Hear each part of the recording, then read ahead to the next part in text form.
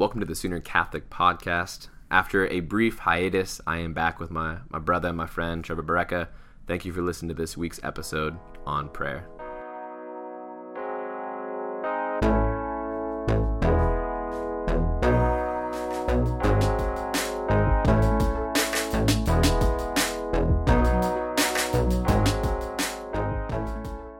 Yeah, so Trevor and I have been talking. We've been putting the feelers out there with the students. There is interest in revamping and resurrecting the podcast.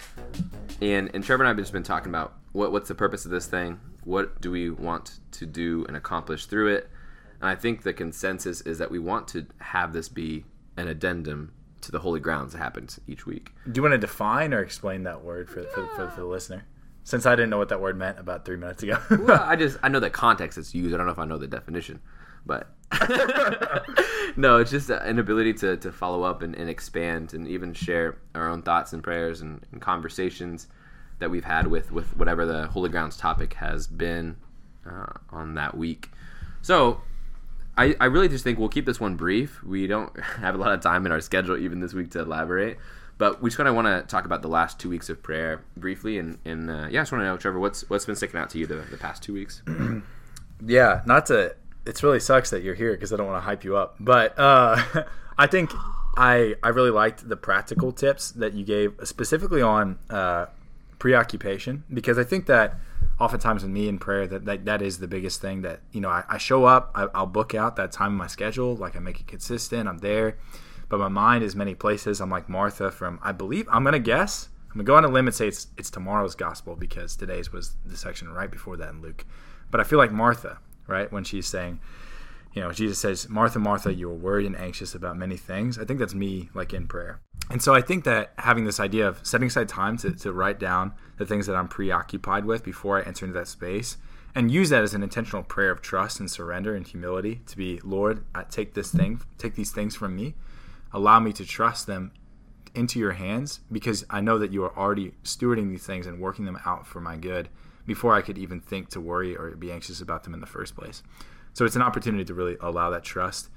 That prayer itself is attempting to build that trust and attempting to grow in that trust. So I think it's a really practical way to really set the tone for that time and to lay aside all those other things. So that was huge. I've actually been doing that. Pulled out my journal yesterday in my holy hour and started writing down all the things I was preoccupied with in order to enter into that space more fully. So that's one thing I think. Yeah. What about you? That's really good. Just on that note, I recognize that, I don't know where this comes from. I think one place it can come from, just like this kind of habitual routine of going to the chapel or the church. The moment you get there, you just kneel down and you're just yeah, I'm so pious. I'm here. I'm ready to pray, go deep. And then all the distractions hit. And internally, you're not even present where you are, but externally, it seems like it. Mm-hmm. And I think some of it's hoping that your soul, mind, and heart would follow your body, and there's sometimes just a lack of congruence there. But yeah, I recognize that was kind of my routine too, of just get on my knees and instantly just zone out, and I was preoccupied with a whole bunch of things. And so, even part of this has been for me, I know and you know that the internal disposition I have is more important than the external. And so even when I go in and genuflect and say a quick prayer or trace a cross over my forehead so the Lord would stay on my mind during that time, I'll just sit down almost immediately now, and I'll start writing my preoccupations and address these things, address the elephant in the room so I'm not just thinking about it the whole time. And then later on, when when my heart and my mind are in the right place, then I'll kneel and my body follows my internal rather than hoping for the opposite. So I think there's even a part of that for me. It's kind of kicking the habit of immediately kneeling because it seems like it's right or it seems like it's the pious, holy thing to do. Mm-hmm. So I'll just instantly now just go in and sit, write all the things that are preoccupying me, and then be really attentive to the Lord, I think, during that time. So yeah, that's been really good for me. And all those things I shared were current and real and good. Yeah. Something I've been thinking about, and I've had some good conversations with people about this lately, and I'd love to know your thoughts on it. I haven't had this conversation with you. So I think that some people, when we think of prayer, a lot of people, when they think about it in the terms of a daily commitment, something that they're going to do every single day, something that they're going to, purposely preoccupy themselves with God in an intentional way during that time and set aside other things. I think oftentimes, especially for those, college students specifically, that it's a lot of checklists, right? It's like you have homework here, you have this class, this meeting, this group hangout. it can kind of sort of turn into another one of those things. And it often feels, I think, overwhelming. And what results from that feeling overwhelming is I think sometimes people feel like it's disingenuous, right? They're like, hey, I'm setting aside this time for prayer, but I don't really want to be here. And I feel like I'm just working for God's favor. Maybe I'd love to hear your thoughts on like why it's still good to set aside that time, even if your heart's not like necessarily in it that day. Like, do you think that it's still important to hold that commitment even when it feels like you're just going through the motions? Like, it basically is going through the motions okay and even a good thing when it comes to God in the place of like always having the emotional desire to be there. And maybe you can even reflect on it in comparison with your marriage and like what that looks like, fidelity in your relationship with Hillary. Yeah, all those things are coming up, and I know that you and I most likely see exactly eye to eye on this. But yeah, something that's coming to mind is just like the contrast, but even the overlap between duty, responsibility, and love, right? Like between like this dutiful responsibility and this loving responsibility. So it's like, yeah, the end goal of my relationship with God is that I would love Him and be loved by Him, and the end goal of my marriage is that I would love Hillary and be loved by her. And there is a sense of responsibility, there is a sense of duty, and some days it's just reduced to that. Some days it is so hard, right, in family life or in marriage or whatever, for because I am meek or not meek, because I am a sinful human being, that it's difficult some days where I just need to do what I need to do because it's before me and it's being put on my shoulders. And then, but like the difference is when I remember and I recall or allow myself to be open to the reminder that it is all about love. Those are my best days. But that doesn't mean that I can just like not do what I'm supposed to do during the bad days, right? It's not like I can just walk out and leave my family and things like that. And even just the thought of that and like the heartbreak that would cause is immense. So yeah, there are days that we do just have to rely on the dutiful aspect of prayer or marriage or whatever it is, until we are again in a place realizing that it is about love. So I think there's and a part of it is just like, you don't need to hide that, right? Like, you don't need to hide that from your spouse. You don't need to hide that from the Lord of like, hey, I'm just struggling. And even though I know that like the deep conversation I want to have with you, it's just so difficult because I am scattered, I am preoccupied, I am tired, I am sinful. Like, it's just not letting me get there. And even just being willing to express that, it is usually even a doorway to re-entering, like the doorway of love again. There are days where I'm like, Lord, I'm like, last night I was praying at like 11:30 because I either put it off all day or I couldn't fit it in the gaps in my schedule, and I didn't prioritize it early in the morning, and they caught up with me. But I was praying last night at like 11:30 p.m. and I fell asleep like maybe 6 or 7 times reading a page and a half devotional, and I was just like, Lord, this is the best I have. This is the best I have. Do I want my prayer to look like that always? No. Was it better to pray and have that small time where I was trying my absolute best than just to call it an early night? Yeah. And I think that kind of night will bear fruit, because other times when I'm weak, then I'll be able to recall, like, Lord, even out of like just love for you or even a sense of duty, I still did what was difficult. And now that I'm in a good place, I can see how that was a testament of my love. Even if it just seemed dutiful and like I was just fulfilling my responsibility to my checklist, I can see now when I'm in a good place again that it was an act of love. Yeah. And I think like the reason I've been thinking about this a lot is I've been kind of at odds with maybe a cultural message that's been ingrained in me. And this has actually been processing for a couple years now. But just the message that like whatever you do in your life, like you should always feel as if that thing, like you should like it's disingenuous if you do something and you're not like actively feeling the emotion or the desire or the passion that should underlay that specific thing. And I think that's just so dangerous, both in our life with God and in our life of work, in our life of relationship, because it almost assumes this fantasy reality in which we are human beings are always consistent in what we desire. Because the reality is, like, this on a day-to-day basis. Like, I can barely let alone whether or not I want a baked potato or home fried potatoes, let alone like whether or not I want to love God first, or like we are very by nature inconsistent people, and our desires and passions pull us in many different directions. And if something is good, it's meant to be like good in all, like, or maybe not good in all circumstances, but a good thing like shouldn't like lack in its goodness because I might be drawn to another this or that thing, especially something in the case of God that is this not just like good, but He is goodness itself. Like He is the source of all that is good. And so I think like, yeah, to realize, I think there's a lie that we've been fed that like duty is opposed to love, whereas in reality I think duty is a part of love. Like it's the responsibility of choosing like this good above other goods that might be offered to me in the moment.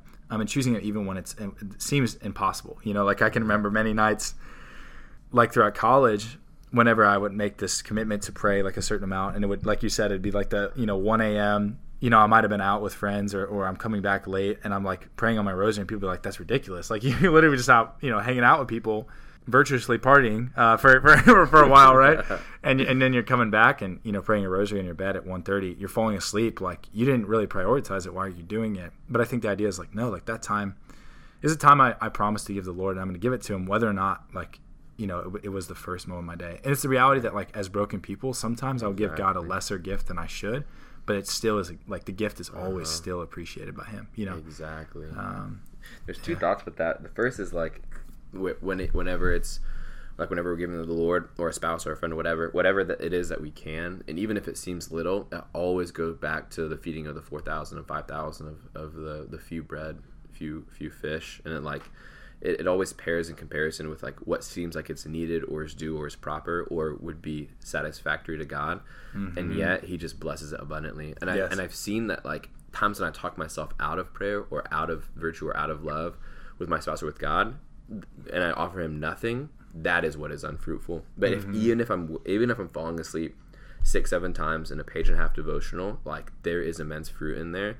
And the next day I'm like, Lord, thank you for giving me the grace to pray, because there's so many times I would just be like, yeah, I'm tired, I'm just gonna call it a night, and I can tell that there's love behind that. The other thing that you're saying is just like so good, of like this gap between like our emotions and our actions, and sometimes how they don't line up. Sometimes we do things out of a sense of duty because that motion of love or of desire or whatever is not there, and that just made me realize like that incongruence or disintegration in our being is like in every kind of dimension or faculty of our life. So like emotional, relational, spiritual, physical, like reminds you, like when I saw you today, like I've been so much looking forward to seeing you and hanging out with you and recording the podcast emotionally, and then when I saw you I was tired physically, right? And I was like what's up, Trev? Yeah, it's good to hang. And and there was an incongruence there that where like emotionally I was excited, physically I was so tired, right? And so does that make it disingenuous when those two are not matching up? It's like absolutely not.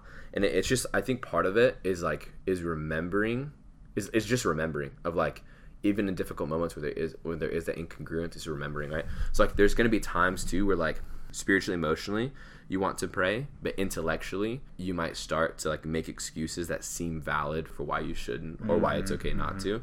And I think it's holding firm in those moments of incongruence, whether physically, emotionally, intellectually, that there is some kind of incongruence with what's most important. It's still holding firm in those times and realizing that it's even more genuine when you are holding firm during those times. Yeah.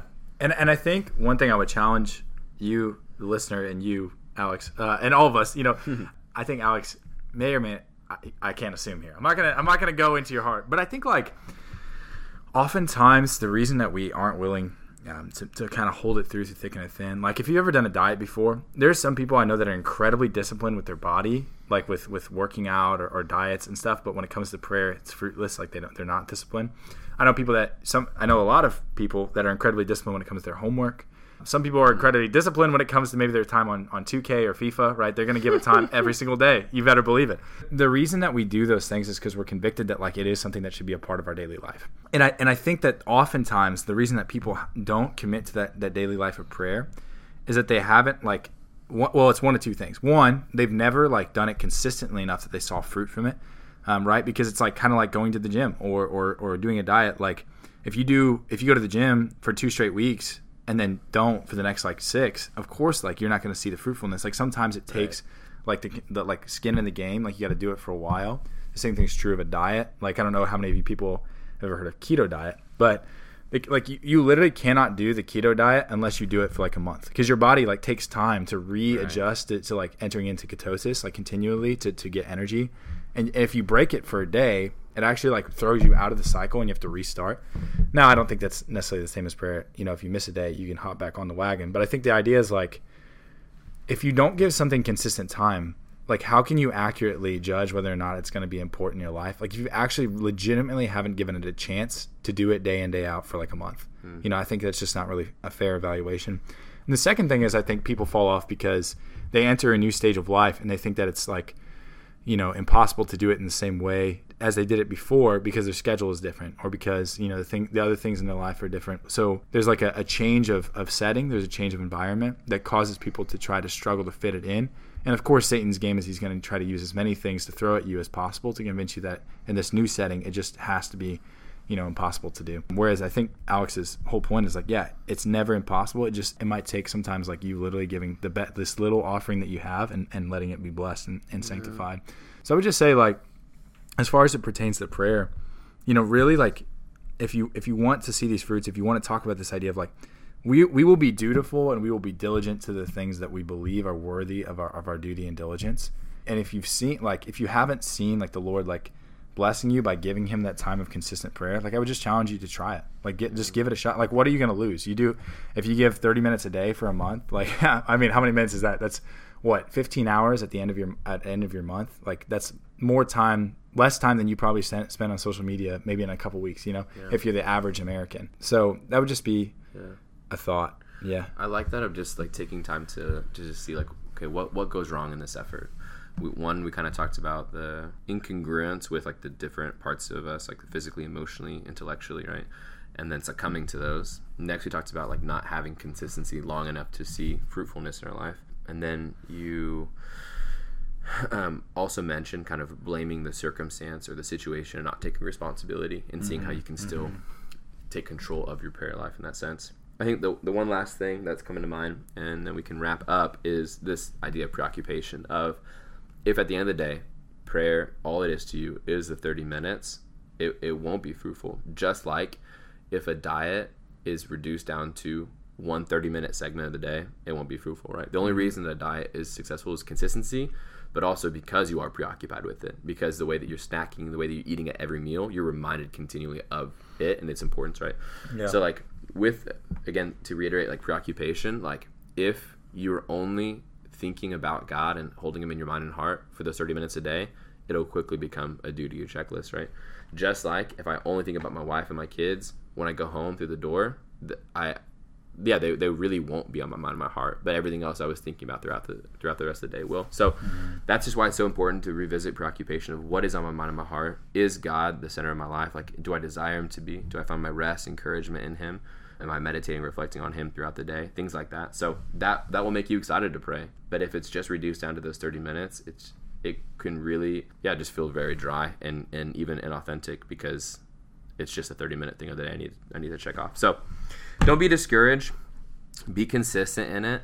To be consistent, to let the fruit abide and be produced in your life. Don't blame it on the schedule, the circumstance. Take responsibility. You can carve out this time and protect it. And then don't be discouraged when emotionally or intellectually it's not making sense to you, resonating in that moment, but stay firm to that sense of dutiful love. Trevor, it was just good just to dive in, even just for the short time we had today to talk about this. I appreciate you making time. It was great, baby. Great to get back on. Look forward to continuing to get this time in the future. All right. Ciao. Blessings and peace.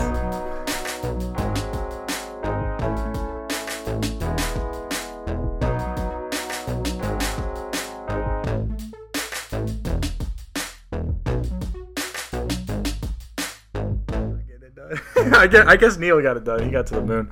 He's like, I'm gonna bench press my way there. My name Neil Armstrong.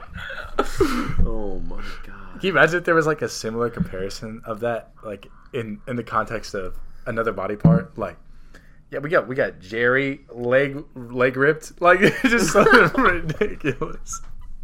Like, yeah. Hey, Alex. What's Alex's last name again? I think it's Cut Abs. Cut Abs.